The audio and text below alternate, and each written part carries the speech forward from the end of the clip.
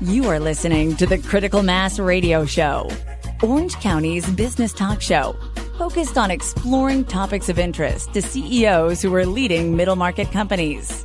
With your host, Richard Franzi. Hello and welcome to this edition of Critical Mass Business Talk Show, Orange County's longest running business talk show. My name is Rick Franzi. I'm delighted to have Eric Ries, who's co-founder of the Jesse Ries Foundation, with me this morning. Eric, welcome to the program. Thank you so much, Rick. Very excited to be with you all.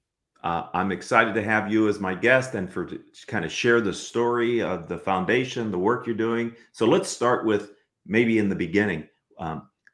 What was the motivation for you to co-found the Jesse Ries Foundation? Well, Rick, on March 3rd, 2011, my wife, Stacy, and I were told that our 11-year-old daughter, Jessie, was diagnosed with cancer. And unfortunately, it was terminal cancer, and we were given 12 to 18 months with her. So due to that unfortunate diagnosis, we quickly got Jessie on a clinical trial at Children's Hospital of Orange County. And that consisted of daily trips up to the hospital. She was outpatient, but every day we'd have to go up for chemotherapy and radiation and blood draws and meeting with the doctors, so forth and so on.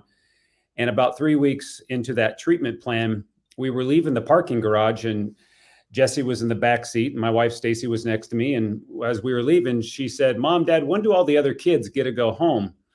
And so we had to explain to her that some kids that are diagnosed with cancer have different treatment plans, and some cause those kids to stay in the hospital weeks, days, and unfortunately, some spend months fighting their diagnosis from hospital rooms. And the next words out of her mouth have literally changed our lives, because she simply said, "Then how can we help them?" And to be honest with you, I wasn't thinking about them. I was trying to save my daughter's life. But Jessie quickly decided she wanted to do something for the kids that couldn't leave the hospital. So she decided to create these things called Joy Jars, which are 64-ounce plastic jars stuffed with new toys, games, and activities for age-appropriate kids. And she started making those in our garage, which was the Joy Factory at that time. And more people were requesting these Joy Jars. And so Stacy and I decided, well, we need to create a foundation to try to raise some additional dollars so Jessie could keep spreading her Joy Jars and delivering them to kids at Children's Hospital and other hospitals that she visited. And so when we did that, we asked Jess, "Do you want your foundation to be about care or to be about cure?" And she said, "Care, Daddy." And so we focus 100% on caring for kids fighting cancer. We don't cure cancer. We like to say we cure bad days. So really the motivation of everything that we do and how it all started was because of Jessie. Unfortunately, she lost her fight 10 months and 2 days after her diagnosis. But her motto was never, ever give up. And so we as a family decided to never, ever give up. And so we've continued her wish to encourage every kid fighting cancer. And about 300,000 children get diagnosed with cancer around the world every year. And we're on a mission to spread joy, encouragement, and hope to each and every one of them. So that's a very inspiring story, Eric, and thank you for sharing it and taking us back to the moment and the sequence of events that have led you to your foundation. In the early days, I can imagine it was you and your wife and maybe a few other family members or friends, but take us back while you were still in the garage, in the Joy Factory in your garage. What was that? What were those early days like? And talk to me about how you've been able to kind of scale the mission of the organization. Well, in those early days, Rick, I was simply just focused on trying to do something that made Jessie happy. She loved to stuff the Joy Jars. My job was to put the labels on them, and her job was to fill them. And she loved to fill them all the way to the top. She had certain rules when she was making her Joy Jars. And so early on, my focus was simply just on helping her and providing her a way to find purpose and to give back to the kids that she just had this burden for. Obviously, after she moved to heaven and lost her fight to cancer, my wife and I had to sit down with our other two kids and talk to them about, do we do we write a new chapter or do we close the book? And that's when we decided that we're going to continue the chapter. And it was very, very stressful. Our family was in complete chaos. But in the midst of all of that tragedy, Jesse was really the shining star. And we saw that it was working. We saw kids receiving joy jars and smile. We like to say we believe every child fighting cancer deserves joy, the opportunity to smile and be encouraged to never, ever give up. And so we decided to continue to do what Jesse had already done. She had already reached 21 children's hospitals. Today, we work with children's hospitals literally all around the world and have now sent out over 350,000 joy jars to kids in all 50 states and 42 countries. And so we continue to scale it and continue to, obviously raise revenue and through donations and corporations. And, we count on so many volunteers to help us keep the joy flowing here from the Joy Factory. So let's kind of fast forward into your reality today, and let's discuss your organization and maybe if you could think back and highlight if there was a time or a moment or a person or organization that really helped you to kind of move to the next level in your mission. If you might tell us a little bit about that experience as well. Yeah, probably one of the biggest turning points was when we received a phone call from American Airlines. And they had said that they were holding an annual sales conference at the Omni Hotel in Dallas, Texas. And they wanted to do something to engage their employees. And so we decided to launch at that point in time what's called the Mobile Joy Factory, which goes out to corporations and conferences for team building exercises. And to be able to see 800 employees stuff 5,000 joy jars in less than an hour, it really, really gave us new ways of thinking. And it allowed us to move beyond one location to now being able to team up with corporations literally around the world. We've taken the Mobile Joy Factory to 5 different countries and various states across the United States. Obviously, COVID had impacted that for a while, but the Mobile Joy Factory is back on the move now, and we're grateful for that. But back then, to be able to have a major brand like American Airlines want to help kids fighting cancer, that was a big, big moment for us. And to start thinking about how do we partner with other corporations from massive brands to smaller businesses. And we're grateful that we get to do that. And I'd like to come back to how Orange County companies can get involved with you in a moment. But you opened a door that I'd like to go through for a minute. And that is, what has been the impact of COVID-19 on your foundation? And what have you had to adjust or do differently because of the reality of COVID-19? Well, our entire business model is gather-centric. Gather volunteers to stuff joy jars, gather with corporations, gather at fundraising events. And so obviously COVID-19 said, we can't gather, obviously for safety purposes. And so we had to pivot. We had to leverage technology to still work with corporations through virtual engagements. We had to depend on our family and our small team of employees to keep the joy flowing. I mean, I'm happy to report last year in 2020, we never missed one order or one request for joy jars from children's hospitals or for kids fighting from their home. And we kept the joy flowing, but we obviously had to do it just differently and had to refocus our staff and our capacity to really, really go back to the core of what we were doing and really what Jesse did. And so we really hunkered down for that season.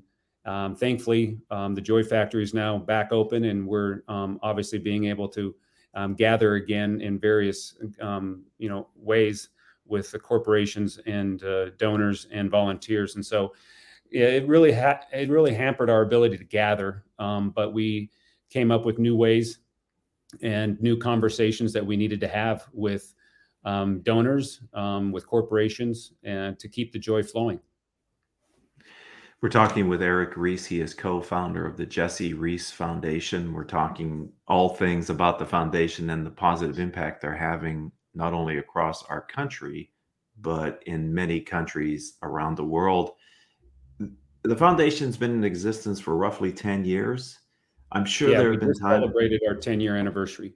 Well, congratulations. And I'm sure there were at moments maybe where your commitment was challenged, or an external event caused you to look at it. Maybe you and Stacy had to reevaluate. I mean, can you share as the force behind the foundation one of those times, and how you and Stacy found the strength to carry on? Well, I would say, Rick, probably the most current, was COVID. It challenged us to the very core. We were worried about how we were going to keep raising money to be able to keep the joy flowing, how we were going to go from 2019. We had worked with more than 10,000 volunteers just in that year, and to go from this massive army of volunteers to now not being able to team up with those volunteers, not even being able to bring our staff back into the Joy Factory for a season. So it was very, very stressful. But during that stressful time, I think the thing that we just decided to do is just focus on the core of our mission, which was, how do we continue to reach and encourage kids fighting cancer one child at a time? And, we kind of basically decided every day we had two goals: raise $1 and reach a kid. And so we just kind of scaled back to the simplicity of what we really were needing to keep doing, because that's what Jessie asked us to do, and that's what we were committed to do. And yes, revenue dropped. We had to pause some of our programming for a season, but we never lost sight of the core mission and the core vision that we had as an organization. And so we just really focused on that time to the simplicity of keeping the joy flowing, rather than thinking about everything we couldn't do. We focused on the things that we could do, and we still had the opportunity to keep the joy flowing from the Joy Factory, even if it was just our family for 3 or 4 months that was actually doing the majority of the work.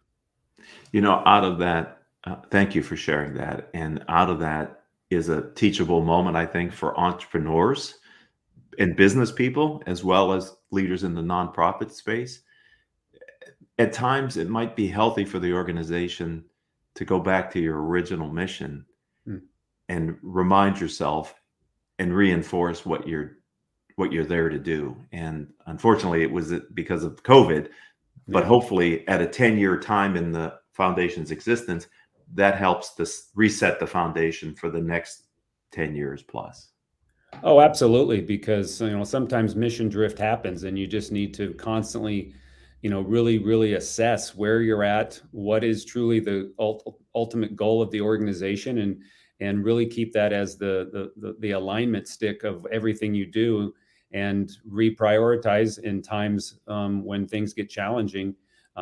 Obviously, during that time, we hung on to Jessie's motto, never, ever give up, every day, because, you have to persevere.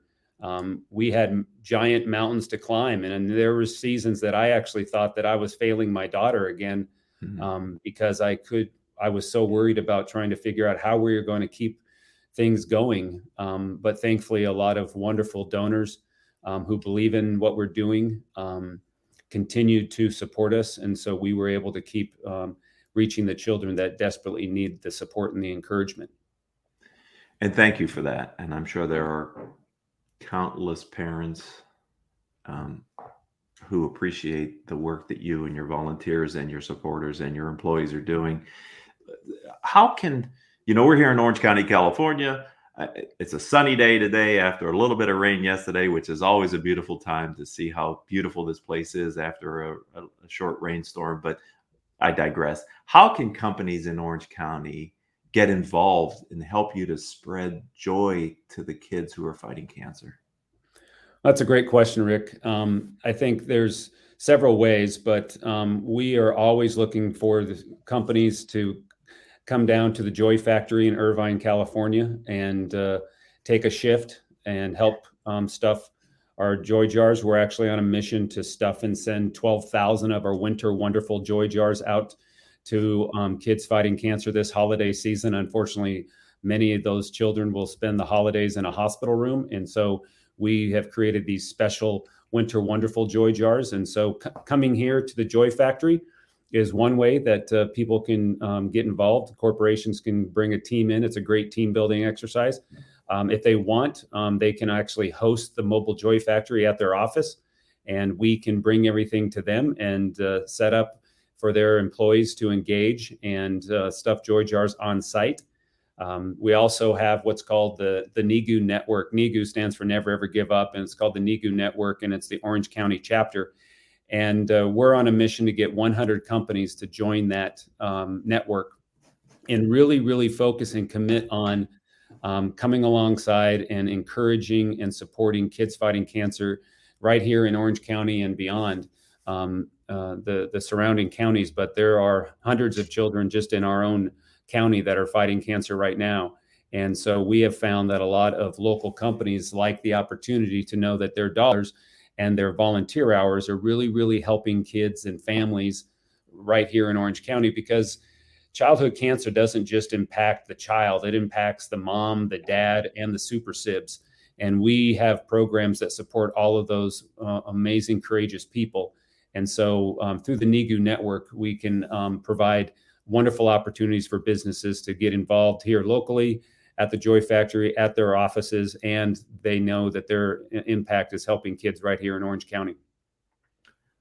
Well, that's a very powerful way to get involved. And you're right, we're coming up on the holiday season. Again, as you were telling us about that, I could appreciate and empathize maybe with what families who have a child with cancer might be going through at this time. So that sounds